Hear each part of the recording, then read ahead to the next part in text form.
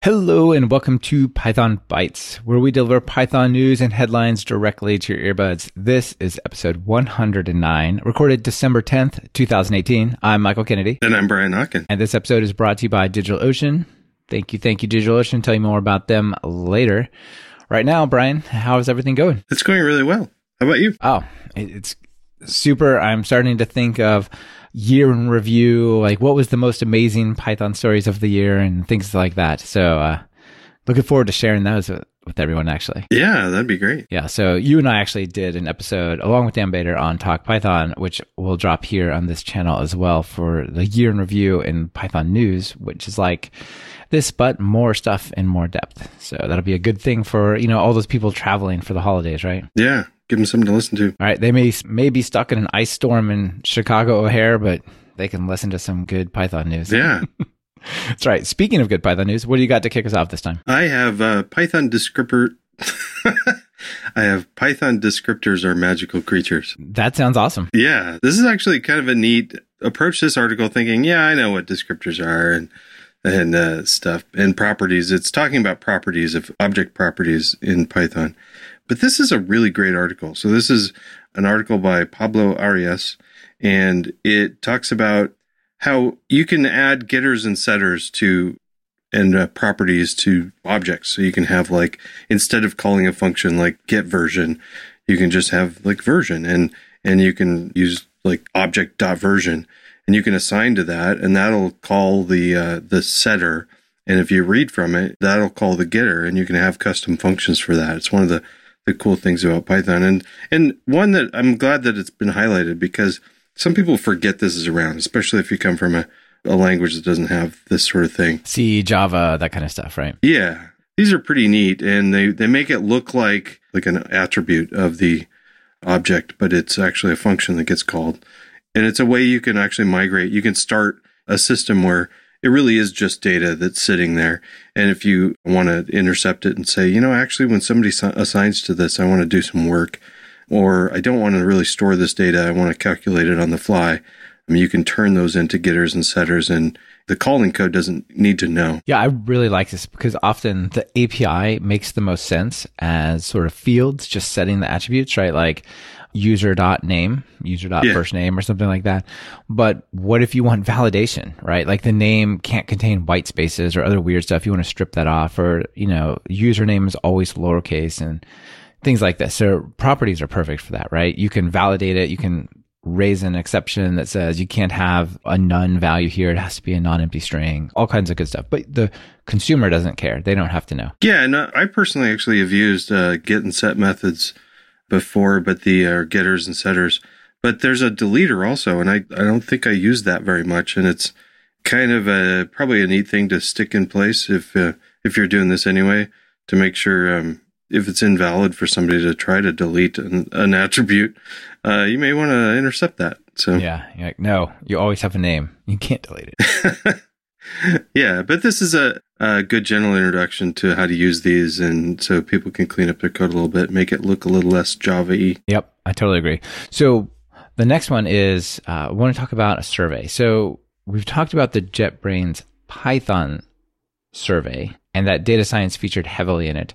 But they also did a separate data science survey for just data scientists and asked data science-y questions only. So they polled about 1,600 people who are data scientists based in the US, Europe, China, and Japan, and to figure out, what's the story, what's the zen, and how are people feeling in the data science space right now. And so it wasn't just for Python, it was just for data scientists. But you can imagine that there are many Python things happening in the data science world, right? So one of the key takeaways was that most people assume, or most people use Python, and then they assume that Python will remain the primary programming language at least for 5 years. Yeah, and that's essentially forever in computer time. That's right. Like if you're planning past 5 years, you got either a lot of faith in where things are going, or you're doing it wrong. Those actually could be the same thing. All right. And then, they also talked about what are the main tools people are using for like machine learning stuff. And they said Keras is the main one for professional developers. Whereas if you're an amateur data scientist, you're more likely to use Microsoft Azure machine learning services rather than libraries. So you're like, just make this a model, teach it stuff, figure that out later. Whereas the pros, in quote, are actually doing the straight API stuff. And remind me what Keras is? Keras is a machine learning framework. Okay. Yeah. So it's sort of comparable to Azure ML, but Azure ML is a service, like machine learning is a service. I haven't ever used it though. Okay. So let's see. Main programming languages. Obviously, there are other languages. And if you look back just a couple of years, right, R was a machine learning and data science language that was more popular than Python was for data science. But now Python is 57%. R is only 15%. Some people say Julia is the next big language for data scientists. So they asked about Julia of these 1,600 people, and the number of people using it was 0%. So that's not super compelling for Julia, I guess. But at least amongst this data, amongst this statistical set. Yeah. Yeah. And I forgot how they found this set of people. So I'm sure they talk about it in the write-up. And then finally, when you talk about IDEs and editors, there were three standout main things people used. Obviously, Jupyter Notebooks, Jupyter Lab was 43%, PyCharm was 38%, and RStudio was 23%. So that's pretty interesting. Yeah. Yep. All right. So if you're in the data science space, maybe this will help you keep the pulse of what's going on there. I want to highlight a little tool. So like I talked about properties just as a nice technique of people should make sure they understand how those work. Another thing, I've ran across memoization, like not memorization, but memoization with no R. And this is a technique if you've got a function or something, some work that you need to do that's dependent on only dependent on the input parameters. But to get your answer, it's computationally intensive. And you often also get a lot of the same types of information coming in, same types of parameters. Memoization is a technique to basically just store, save the data, calculate it once. And if you if you get past the same arguments again, just return the answer that you've already calculated. This technique can make your code incredibly fast. Like if you have some function that you're calling with relatively bounded set of inputs and it's at all computationally expensive, or it goes to a service and it gets an answer back. Like you said, if the input is the only thing that drives it, it's not like, well, what's the weather at the zip code? Because that could always change. But it's like, what's the limit of this integral when passing in, this lower bound, like discrete integral or something. Right. It's always going to give you the same answer back. So you can actually go to the function, even with the func tools built into Python, you can say, I want this function, if it gets the same arguments, to not run again, just give the answer back. Just kind of store it in memory or somewhere, right? And that only works in process. Yeah. One of the things I wanted to highlight is a project called cache.py that saves all this stuff off to a file. This would be helpful, especially if you've got a command line tool that gets called lots of times. It isn't going to be able to store everything in memory. So being able to save it in a file might be helpful. The interface is just a decorator to say, hey, this function, you can cache the results. So you throw a decorator on it it's just cache.cache, and a decorator onto your function, and it just works. And there's a whole bunch of customization you can do. You can say how long the cache is good for, and where the file should be and things like that. But the default just kind of works pretty good too. Yeah, I really like this. So the thing is, the built-in stuff only works in memory. And so once the process is done, it's done. But like you said, if this is a command line tool you're stringing together and you want it to keep that data for a certain amount of time, or just always keep it so that it's like, well, if you pass me 7, the answer is always going to be this, right? Yeah. It's great that'll keep it on the file system. And it uses Pickle, right? I'm not sure. Yeah, let's see. Yeah, currently uses Pickle and Inspect under the hood, making it not portable. So you can't take your cache file and move it to Windows when you ran it on Linux or something, I believe. Yeah. Because memory structure and different versions of Python and so on. So remind me, what was the built-in one that works in memory? It's on Func Tools, and it's a LRU cache, I believe. Okay. Func Tools, that's cool. LRU cache, yeah. Yeah. Yeah, and I brought this up also mostly because I know a lot of people teach them, learn on the job or teach themselves to program. I'm not bragging that I have a computer science degree, but this is one of those topics that you probably don't come up with on your own. If it's a clever thing and a nice, useful tool for your toolbox, but it's not something that's obvious. It wasn't obvious to me until I learned about it. Yeah, same here. I think the first time I learned about this was when I started studying design patterns and stuff like that. And somehow it came up in there. I'm like, oh, that's pretty clever. Yeah. Yeah. When you are working with code and it's slow, to me, it seems like there's two things that are really, really powerful that can just go, oh, well, now it's 100 times faster. That's cool. And that was like one line of code.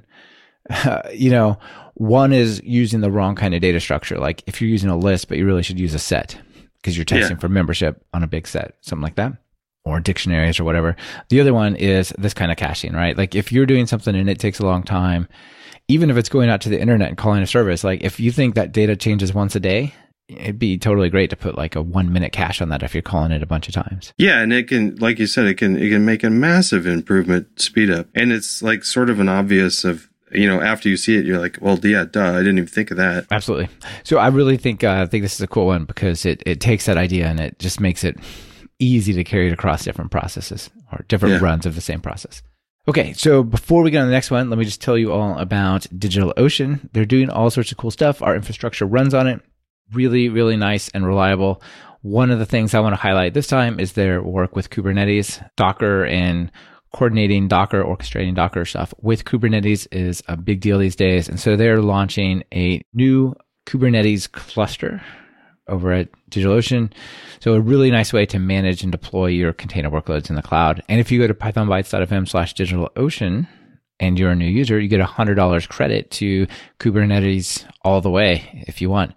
You can run a lot of Kubernetes for $100 in the cloud. So that's pretty awesome. That's, very cool. Yeah, so check them out, pythonbytes.fm/DigitalOcean. They're big supporters of the show, and they keep us going strong each week, don't they? Yeah, I'm very grateful for them. Yep. The next one I want to tell you about is a really short video. Last week, I covered an 1.5-hour video about being an expert on Python. How about we cut this down to like a 4-minute one? So I think this one is really good for people who are getting into data science and they have a little bit of a challenge. If you're an expert, this is definitely not the video for you, but this is called Setting Up the Data Science Tools. And so it's part of a larger video series, but it basically shows you how to set up the Anaconda distribution, TensorFlow, Keras, Jupyter, all those things. And it actually talks about using Conda virtual environments, creating notebooks and switching between virtual environments. So if you've been mostly working with pip or you see examples in pip and you want to do more Anaconda stuff, this is a great video. And especially if you want to install some of these tools and get going and you're kind of new, this is a great way to get going. That's awesome. Yeah, cool. Yeah, it's great. I was just talking to somebody who was really new to Python, is super eager to get going, but he was having a problem because he was working on a computer that he didn't have admin access to.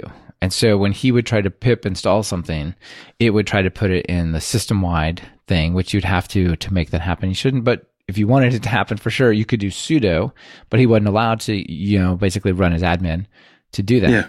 Right. So I'm like, oh, you just need to use a virtual environment. Then you can do whatever you want to your machine. It's like, oh, wonderful. Right. So I think, it might sound like old hat to folks that have been doing it for a long time. But when you're new to it, like that's not obvious, right? Like my Python won't install. Well, if you had a virtual environment, it would, or you did these other steps, it would, right? Right. And also somebody like me that is used to virtual environments, it's still not obvious how to do that in a Anaconda and Conda environment. Exactly. I have to look it up every time because I'm all about pip. And I was like, wait a minute.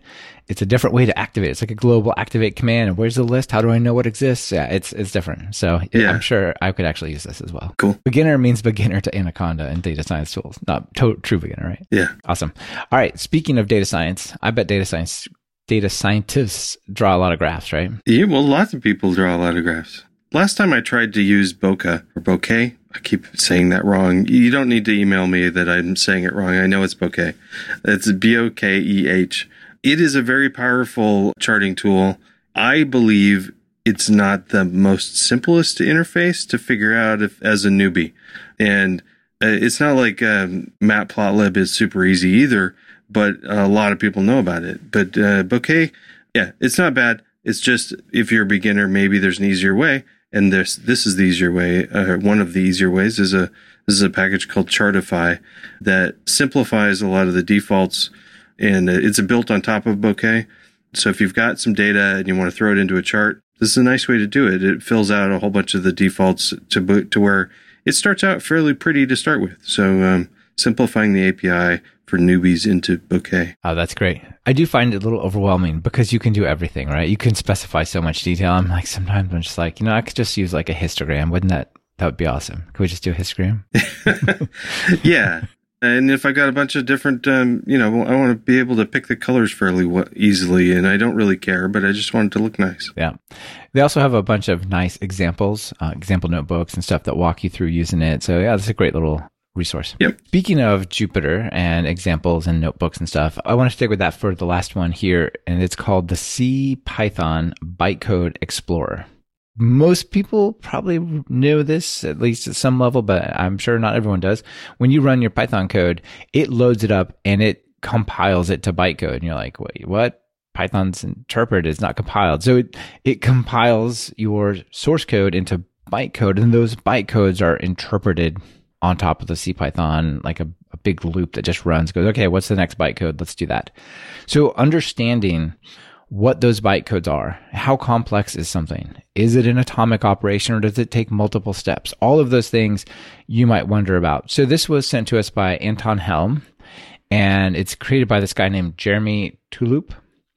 And what it is it's a plugin for Jupyter Lab, not Jupyter Notebooks, but the more full-featured Jupyter Lab. And what it does is it lets you look at the bytecode of various things various operations that you're working on. So if you pull up that thing, Brian, the link there, you can see there's a little animated GIF that shows you what's happening. So it's creating like an A, B, and a C equals A plus B. And there's just on the right, as you type, it just shows you the bytecode of those. So I think this is a great way to explore working with Python if you want to understand more of this low-level bytecode thing. Yeah, this would be awesome just in teaching, especially if you're going to talk about how the naming how names work in Python. This would be kind of fun to use to see how it all points to the same thing and whatnot. So yeah, another example that's cool. If you go to the very bottom, there's a bunch of little animated GIFs here, and the very bottom one shows the two operations looping over just the numbers 0 to 9. And you can either do this by a while loop, you create the while loop, and you have I less than 10, I plus equals 1, or you can just say for I in range of 0 to 10. And they show it side by side, comparing the disassembled bytecode of both of them. And surprise, surprise, the for in loop is a lot fewer bytecode operations, so it's probably faster. That's cool. Cool, right? There's even a demo that it shows that you can see have Python 3.6 and Python 3.7 running side by side. Yeah, in the same Jupyter Lab view, you can have different versions of Python with the same code to understand how bytecodes have evolved over time. That's trippy, yeah. Neat. I know. So if you want to understand bytecodes, this is a pretty trippy here. So yeah, like you said, if you're teaching people about this kind of stuff, I think this would be an awesome resource. Yeah, nice. Cool. Yeah, really good to just dig in and understand it.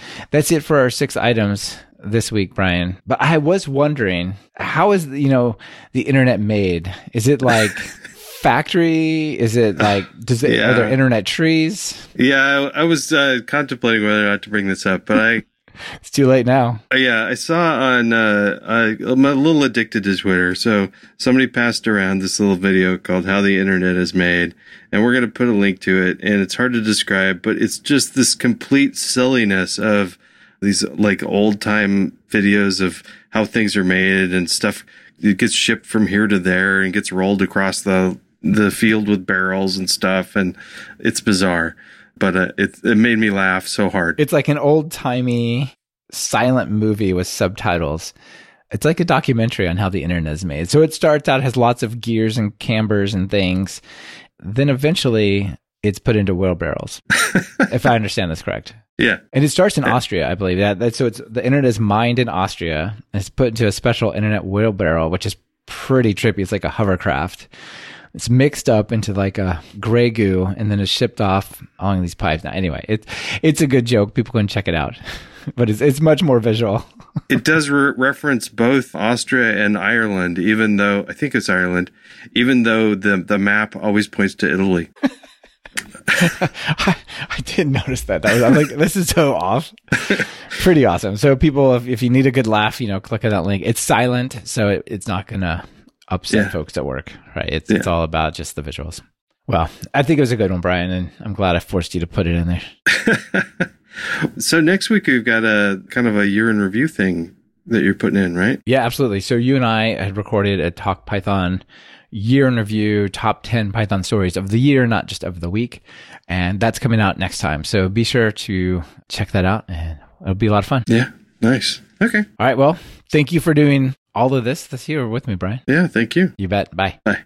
Thank you for listening to Python Bytes. Follow the show on Twitter via @PythonBytes. That's Python Bytes as in BYTES. And get the full show notes at pythonbytes.fm. If you have a news item you want featured, just visit pythonbytes.fm and send it our way. We're always on the lookout for sharing something cool. On behalf of myself and Brian Ocken, this is Michael Kennedy. Thank you for listening and sharing this podcast with your friends and colleagues.